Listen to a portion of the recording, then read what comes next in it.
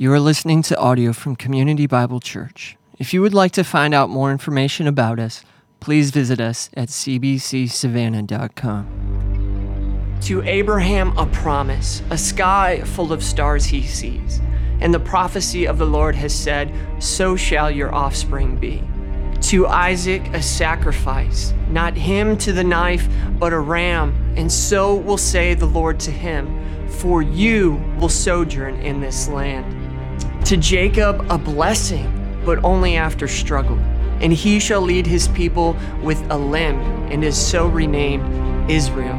Hear, O Israel, you are to love the Lord your God. You live in struggle and groan in strife, but you pray to the God Most High. Rejoice, O Israel, the Lord has seen, the Lord has heard. A deliverance is coming soon, the Savior of the world. To Mary came an angel. He told her not to fear. For to the virgin a child is born, Emmanuel is here. Our hope is in this gift of love, this promised Prince of Peace. Rejoice today, for he's coming again. His reign will never cease. We are going to be a little bit all over the place today. Words often, even little words, have huge meanings. Huge implications, right? Let me give you a couple examples. So for tea, for instance, all right, not hot tea, cold tea. There is a huge, significant difference, tea with sugar and tea without, which is just brown water. Some of you live in the South for that very reason. There's a big difference, coffee, the way God intended it to be drunk, with nothing in it, people. That is how coffee is designed. Some of you have some creamer with some coffee. There's a big difference with or without, right? We had a huge this is one that was significant for us at staff meeting this week. We discussed the deep theology of this. There's two types of people in the world. Those who delight when they eat God's chicken sandwich and they take a bite. For me, when I take a bite and there is a pickle in there, and I specifically asked without pickles, there's nothing more disappointing. But apparently, some of y'all weirdos like the pickle, right? And so, and if our staff pastors, it's divided down the line, right? But that's huge significance, with or without. Some of you have kids, big difference. Date night with kids, which is not date night without, right? Little words, huge implications and significance. We are in the second week of Advent, and we have this year just kind of been thinking about the name Emmanuel, right? Which means God with us. El, Hebrew word for God. Im, Hebrew word for with. And that middle section is the pronoun us.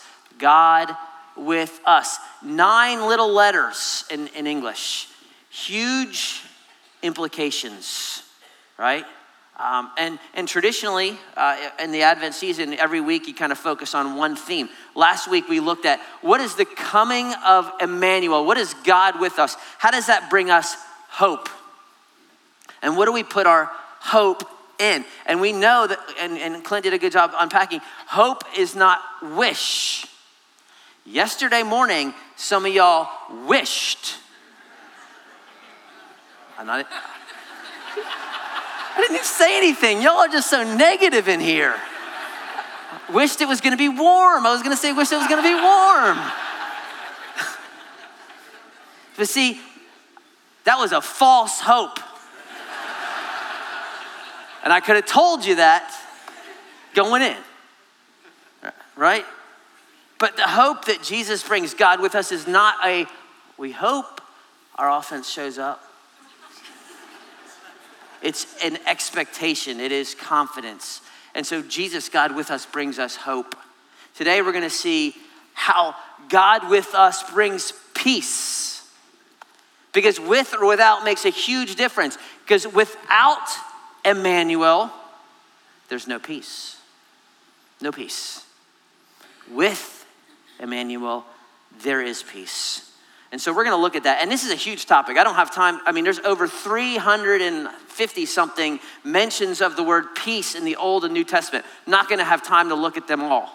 But what I'll do is just kind of talk about what peace really is. And then we'll establish kind of that Messiah brings peace. And then I just want to give you just a couple ways that God with us brings peace, right?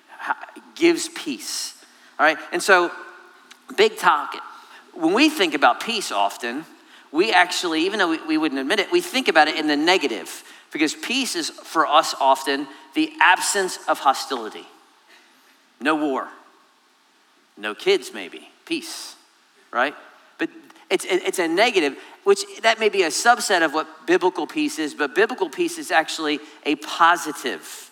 It is a word that means harmony, tranquility, well-being, prosperity even. And so the common Middle Eastern greeting, peace to you, is not like, I hope you get a nap. It's, I wish the best possible thing for you, right? That's the idea. And so we get confused on that. We also get confused. Peace for us is often, especially in our culture, related to our circumstances. Again, kids or no kids, peace or no peace, right? But biblical peace is unrelated to your circumstances. It's prosperity and harmony despite the circumstances. And that type of peace, y'all, only comes from the Prince of Peace. Right, this is what was prophesied. And so Luke chapter 1, familiar passage, Zechariah, old dude, priest, goes in to offer the offering for the year, the incense. Angel shows up and says, hey, old man, you're going to have a baby. He's like, no way, Jose, my wife's an old lady. And the angel says, I'm Gabriel. I stand in the presence of God. You're not going to talk for a while. And so he cannot speak. 9 months later, little baby shows up. They go to the mama. They say, what should we name him? Zach Jr. after the father, right? She says, nope, his name is John. They're like, John? There's nobody in your family called John? Let's ask the dad. Dad, what do you want to name him? He says, give me an iPad. He scribbles out, his name is John. And his mouth is open and he prophesies about John the Baptist. But here's what he says about Jesus. He says about John, you child will be called the prophet of the Most High. You will go before the Lord to prepare his ways, to give knowledge of salvation to his people and the forgiveness of their sins because of the tender mercy of our God. And here then it switches to Messiah, whereby the sunrise shall visit us from on high. It's a metaphor for Christ. To give light to those who sit in darkness and in the shadow of death, to guide our feet into the way of peace. Messiah will bring peace. God with us brings peace. And then you just go a couple verses down, the angels show up, right? The shepherds are out in the field. Baby Jesus is in the manger. Boom, bright lights. They announce, unto you is born this day in the city of David a Savior who is Christ the Lord. This will be a sign for you. You'll find the baby wrapped in swaddling cloths and lying in a manger. And it's as if heaven has to just burst out then. And suddenly there was with the angel a multitude of the heavenly host praising God and saying, glory to God in the highest. We just sang it. And on earth, peace among those whom he is pleased. God with us brings peace. Brings peace or offers peace, right? But how? What does that mean? I think there's 3 ways I want you to kind of leave this morning thinking about. And they're all related to the first. So if you miss the first, you won't get the other 2. The first is the most significant, and it's linked back to what the angels say, right? What is, unto you is born this day in the city of David a Savior, right? Which implies what? Somebody's in danger. If you need a Savior, someone needs to be saved. So what were we in danger from that we needed a Savior? We were in danger from God because we are under his wrath. See, Jesus comes to be a Savior. God didn't dwell among us. Emmanuel did not come so God could fix the government, despite what some of y'all think. If he wanted to fix the government, he would have sent a politician. He didn't come to heal everybody physically. God didn't dwell among us to make everyone healthy. If that was the case, he would have sent a doctor. He didn't dwell among us because we needed new ideas and new direction. He would have sent a philosopher or an administrator. He didn't dwell among us to fix all the ills of society and poverty and make sure capitalism thrives. He would have sent an economist if he wanted to do that. He sent a savior because we were in danger from him. And the first peace that God with us brings, the most significant, is peace with God. Because Isaiah says that your sins made a separation between us and God, that we were alienated, that we were dead in our trespasses. Romans 5 says, if while we were enemies, just stop right there. Think about that word. You were an enemy of God. What is an enemy? Someone who is against you, antagonistic, wants to hurt you, hates you, despises you, wrongs you. And we often think, enemies, and sometimes they're just evil. Like you got the Nazis, evil. Cowboys, evil. But make it personal. Think about in your life. Have you ever had an enemy? Some of you are like, oh no, I live in the South, everyone's nice. No, you're wrong. You have an enemy, you just don't know it. Think about it. Maybe it was someone who bullied you in high school. Maybe it's a boss who's been trying to get rid of you. Maybe it's someone who has slandered you, hurt you, gone behind your back, stolen something from you. Maybe it's someone in your house. Maybe it was a relative. And think about all the emotion that goes into the enemy piece. Because I want you to grasp that was you against God. And if you're going to pick an enemy, you don't want to pick that one. You're going to lose that one, right? That was us, our sin, our rebellion. And I know there's this mindset in the world that, well, God is just so loving that God is absolutely loving, but he is also holy. And in his holiness, he has to deal with sin. He can't just overlook it and be like, yeah, no big deal, because he would no longer be holy and just. So he has to deal with sin. But here is where God is unique. We want to destroy our enemies. Our God makes peace with his enemies. He pursues peace. And he knows that the only way to do that is someone's got to pay the price for the sin because of God's demand for holiness and justice. And so what does he do? He sends the second person of the Godhead, his beloved son. He comes to Bethlehem. God dwells among us. He becomes one of us. He lives the perfect life we could not live. And then he willingly offers himself in your place to pay your debt, to make peace. And this is what we looked at in Colossians, right? For in him, in Christ, the fullness of God was pleased to dwell. There's God with us, right? And through him to reconcile to himself all things, whether on earth and heaven, making peace. How? Through his blood on the cross. And you and I, who were alienated, we were separated, we were hostile, we were doing evil deeds, he now is reconciled in his body of flesh by his death. Why? To present you holy and blameless. This is what he's done. He's made you holy and blameless. This is what our God does to his enemies. And he does so willingly. He doesn't hesitate. It's not reluctant. He delights to do so. He delights to send the Son. He delights to show you grace and mercy. He delights to press that into your hand. Only God shows favor on his enemies. This is why the angels say what? Again, unto you a child is born, right? Peace on earth, among whom his favor rests. This is what God has done. He has made peace through Christ. And it's not peace like, yeah, it's peace, but it's kind of like a ceasefire peace. Like, it's not like Russia and America. Yeah, we're allies, there's peace, but we really don't like you and we're gonna fly planes like right up to the level and then turn at the last minute because we wanna antagonize you and annoy you. It's not that kind of peace. This is peace where he says, the very love that I have for my son, I have for you. The very delight that I have for my son, I have for you, my old enemy.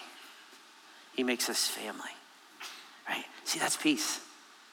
That's what God with us does. And it's only true because God was with us. That's why it's good news. And here's the question before we move on to the second one. Do you have that peace?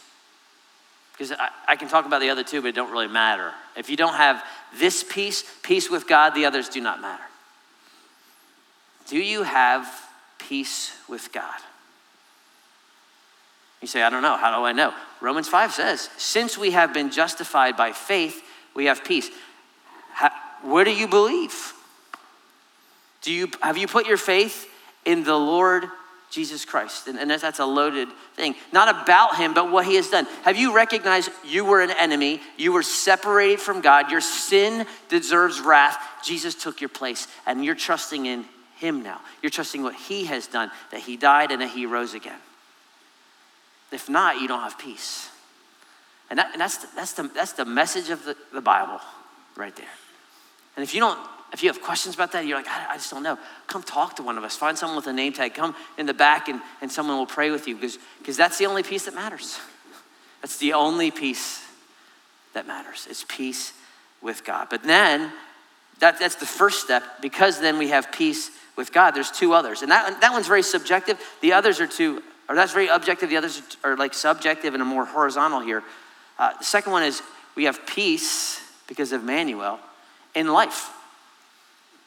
Peace in life. And here's where we can get a little sideways too, because we think peace means easy. Peace does not mean easy. It doesn't take long in the birth narratives of Jesus to realize this is not going to be easy, right? I mean, it's just like when we got Milton the dog, and like the first week he's in the vet and in the hospital and all these things. I'm like, we should just got rid of him then, because this is the future. We knew what was coming, right? It was already showing up first week. When Jesus shows up and it's chaos, single gal, teenager, having to run to Egypt, life in danger, family rejecting. There's a lot of chaos. Wasn't easy, yet he was the Prince of Peace. And so let's not make the mistake that just because you have peace that things are easy, right? That's not what he's talking about. In fact, here's a verse for you. This is one we kind of skip, and Jesus promises verse.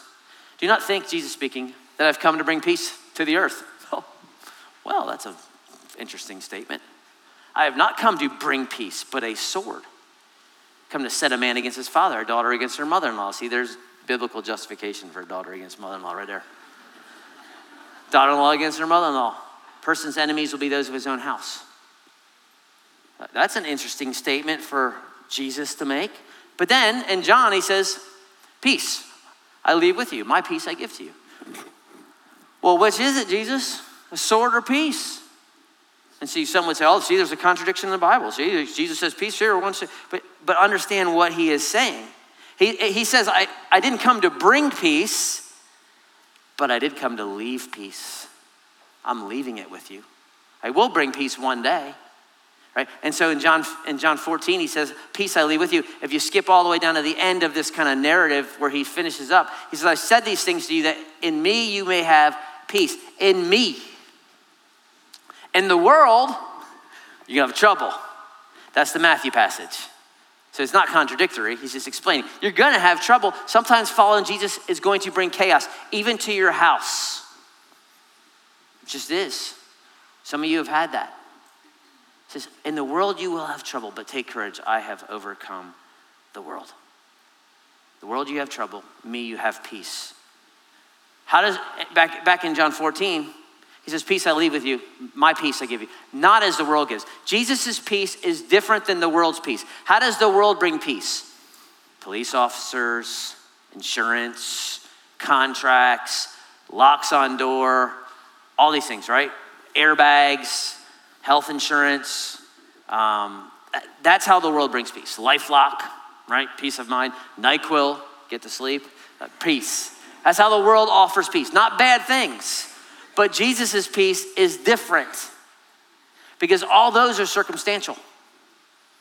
If I don't have health insurance, no peace. If I don't have money in the savings account, no peace. If I'm out of NyQuil, no peace. Jesus says, no, my peace I leave with you. Jesus' peace is different. His is the peace that Paul says surpasses all comprehension, which means you can't get it. You can't fathom it. It's something just God does. It's his peace. It's the same peace he has in John 14, that he's right here staring down the barrel of the cross, and he still has peace. It's not circumstantial. It's linked to his relationship with the Father. Jesus has always had his intimacy and oneness and joy and love and peace with the Father for eternity past. And that's the experience that he's saying now. Because you have peace with God, I want you to come in on that with me.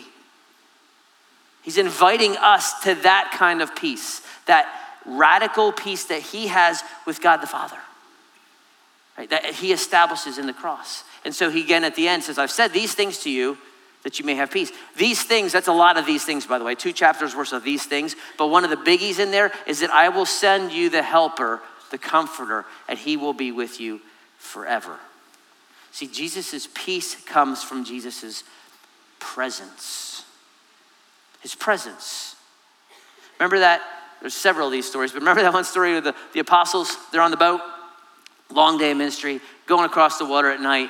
Jesus is knocked out. He's just beat. He's preached like 80 sermons. He's healed a bunch of people. He's tired. And the disciples are just trying to get in. The big storm comes and all of a sudden it's rocking and rolling and they're just trying to, throwing water out. And finally they wake Jesus up.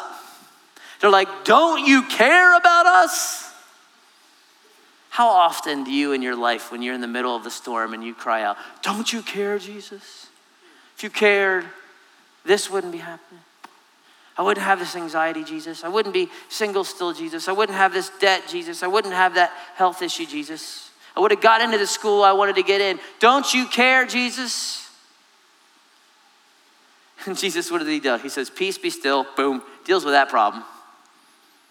And then he says, he rebukes them and says, where's your faith?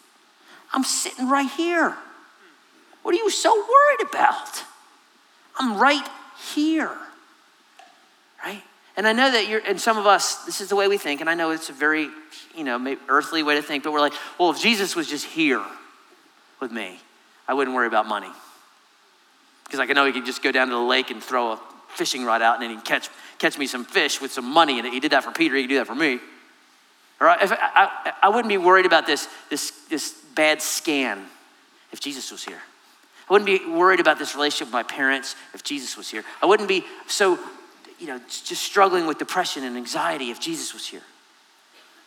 And the point of this passage, Jesus tells the disciples, I got to go away so that I can send the helper so that he can be with you forever, right? He will dwell with you. He will be in you, it says there at the end. You know him, he dwells in you, he will be in you. The Spirit of truth forever. And so when we say, Jesus, if you were just here, then I would be. He says, I am. I told you I would be forever, right? That's the point. That's where peace comes from. It comes from the presence of the Spirit, which he's given us forever. I am with you always to the end of the age. Romans 8, what can separate us from the love of God? If God is for us, who can be against us? He did not spare his own son. Will he not also give us all things? All these promises, my sheep hear my voice. They follow me. No one's able to snatch them out of my hand. The Father who is greater than I, no one's going to snatch them out of his hand. Right? That's the idea of God with us, is that we have peace because he's right there in the boat. Even if we can't see him, he's here. And I know this is easy to say when all is well. When peace like a river attendeth my way. The second line is the hard line. When sea billows roll. I get it, right? And so this is where the rubber meets the road for us. This is where we get peace, is when we come back to these things. Have you ever been with someone on a plane who doesn't like to fly? They're scared. I used to be scared of turbulence when I was younger. I actually like it now because I like watching people freak out. Number one, if the plane breaks apart, you're not going to know it. You're just going to wake up and you're going to see Jesus because you're going to pass out. So you'll be all right. Right? You're 38,000 feet. It's not like you're going to be like, whoa, you might wake up like 10 feet from the ground, but then you won't remember that anyway. So Just saying, not to be depressing here. Peace on earth, right? Well, okay, back to the story. So if you know anything about flying, you really know that turbulence is not really a big deal. I think I did research on this. The last time a plane was brought down, a commercial plane from turbulence was like 1966. And it's because the pilot took the plane close to a mountain so he could show everybody, and the plane's tail fell off. And so that was bad. But it was his fault. It wasn't turbulence, right? Turbulence is if you've ever watched the video, I've watched all the videos. They test these planes out. They bend the wings up like, almost 90 degrees. Turbulence is not going to break the wing off. So you can trust that the plane is secure. Right? It's kind of like a roller coaster. When you go on a roller coaster, there's only one way to ride it, with your hands up. Because holding on does nothing. Do you realize that? You're not going anywhere. Lawyers have made sure of that. So this is the enjoyable position. Why? Because I know I'm secure. This doesn't make it any different. Some of you are living life like this. The idea is Jesus is much more secure than a roller coaster and an airplane. Because they could crash still and some other reason. Jesus never crashes. He never contradicts his word. That doesn't mean it's going to be an easy ride. It doesn't mean we're going to get everything we want. It means I am there. There is nothing that misses my gaze, my notice, my sovereign will. So even if I am pruning you with this issue, I'm there.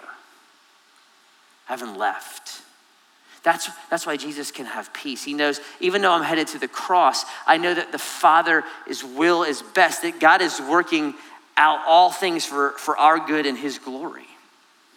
That doesn't mean it's fun, but that's the point. Peace doesn't come from circumstances, right? It's outside of it. It's rooted in the fact that we have peace with God. Now we can have peace of God. And if you're struggling with that, I hear you, because I am too. And you can cry out to God, God, help me to believe, help my unbelief. This is why we got to keep coming back to these promises. We got to keep reminding. This is why community is so important. Being around people who will remind you of these things. When we sing, when we hear each other singing, we're reminding ourselves of glory in the highest and all these things. It is important. Let me give you a little memory verse for some of you. All right, this would be a good one to memorize. Isaiah 26:3. You keep him in perfect peace, whose mind is stayed on you because he trusts in you.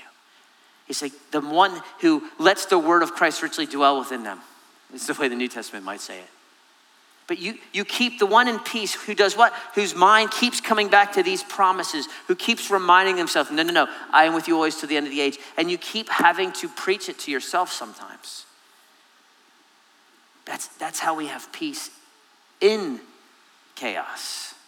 Is going back to what God has done and reminding ourselves, I am loved. I am as loved as Christ is loved. I am as pure, I am as holy as Christ is because of his righteousness. I am as longed for and delighted in. These are the promises that we go back to. How does Emmanuel bring us peace? It brings us peace with God. It brings us peace in life. And there's one more. It's a hard one.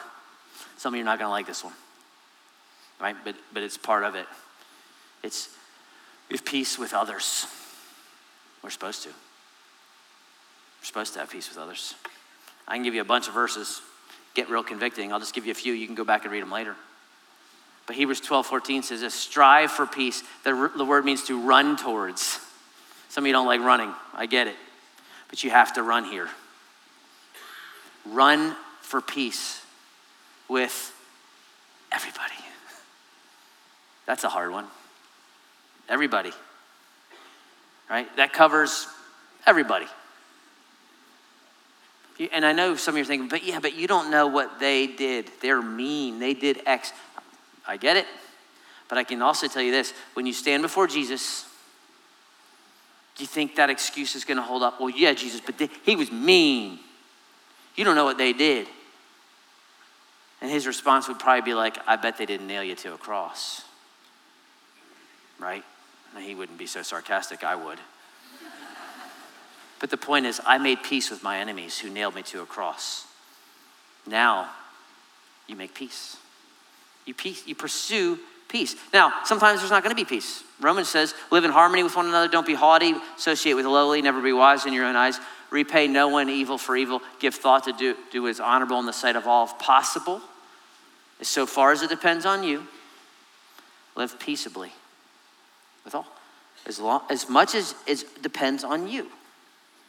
So you've done all you can to make peace. And if the other person doesn't, you can't do anything about it. But this vertical and horizontal peace deal matters. We have peace with God, so we're supposed to have peace with men. This is why Jesus says, if you are offering your offering at the altar, and you remember that this guy's got something against you, leave it, go deal with it, and then come back.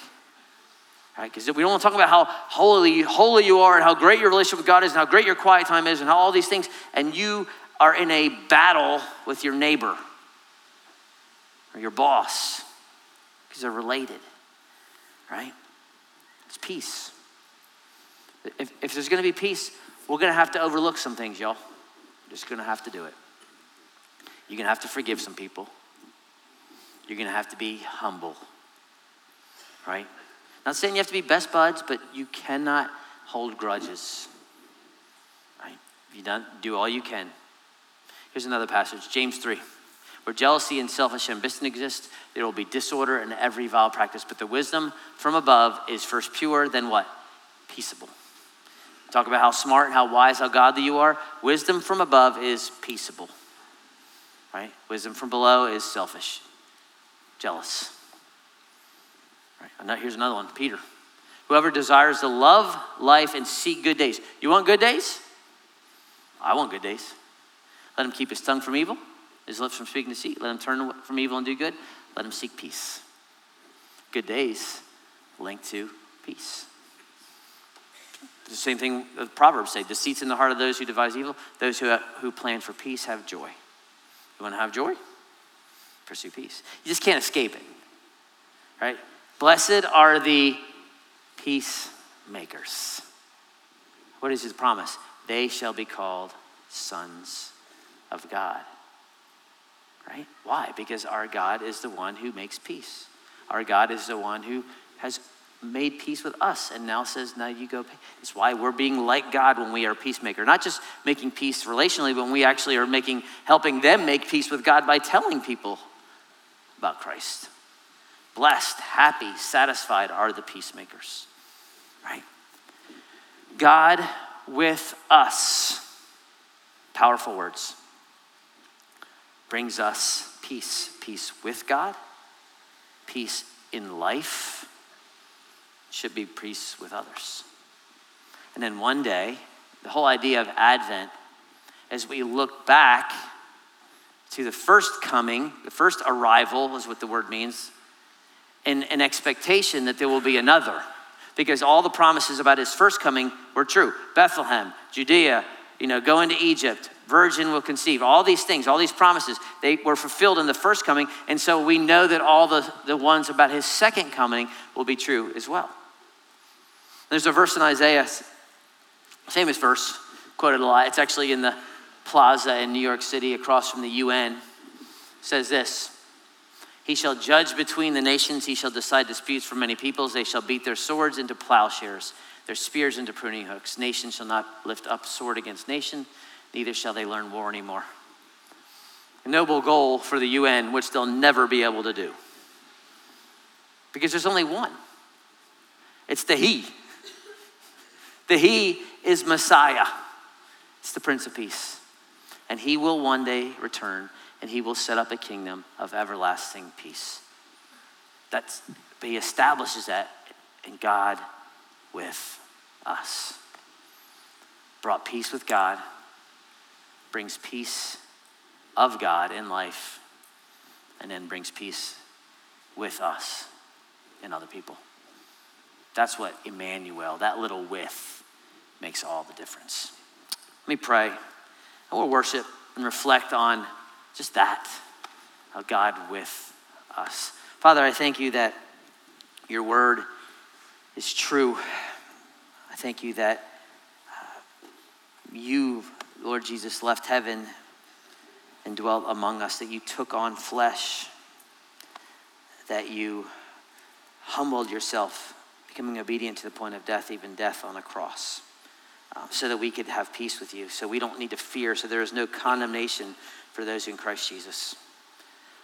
I just pray for us that we would experience not only that, but also then the peace that it brings in life, that no matter what happens here, that you are preparing a weight of glory that we can't comprehend. And that we would look to that day when you will return, Lord Jesus, your second coming. We long for it, and the church says, Maranatha, Lord, even so come. It's in Christ's name I pray.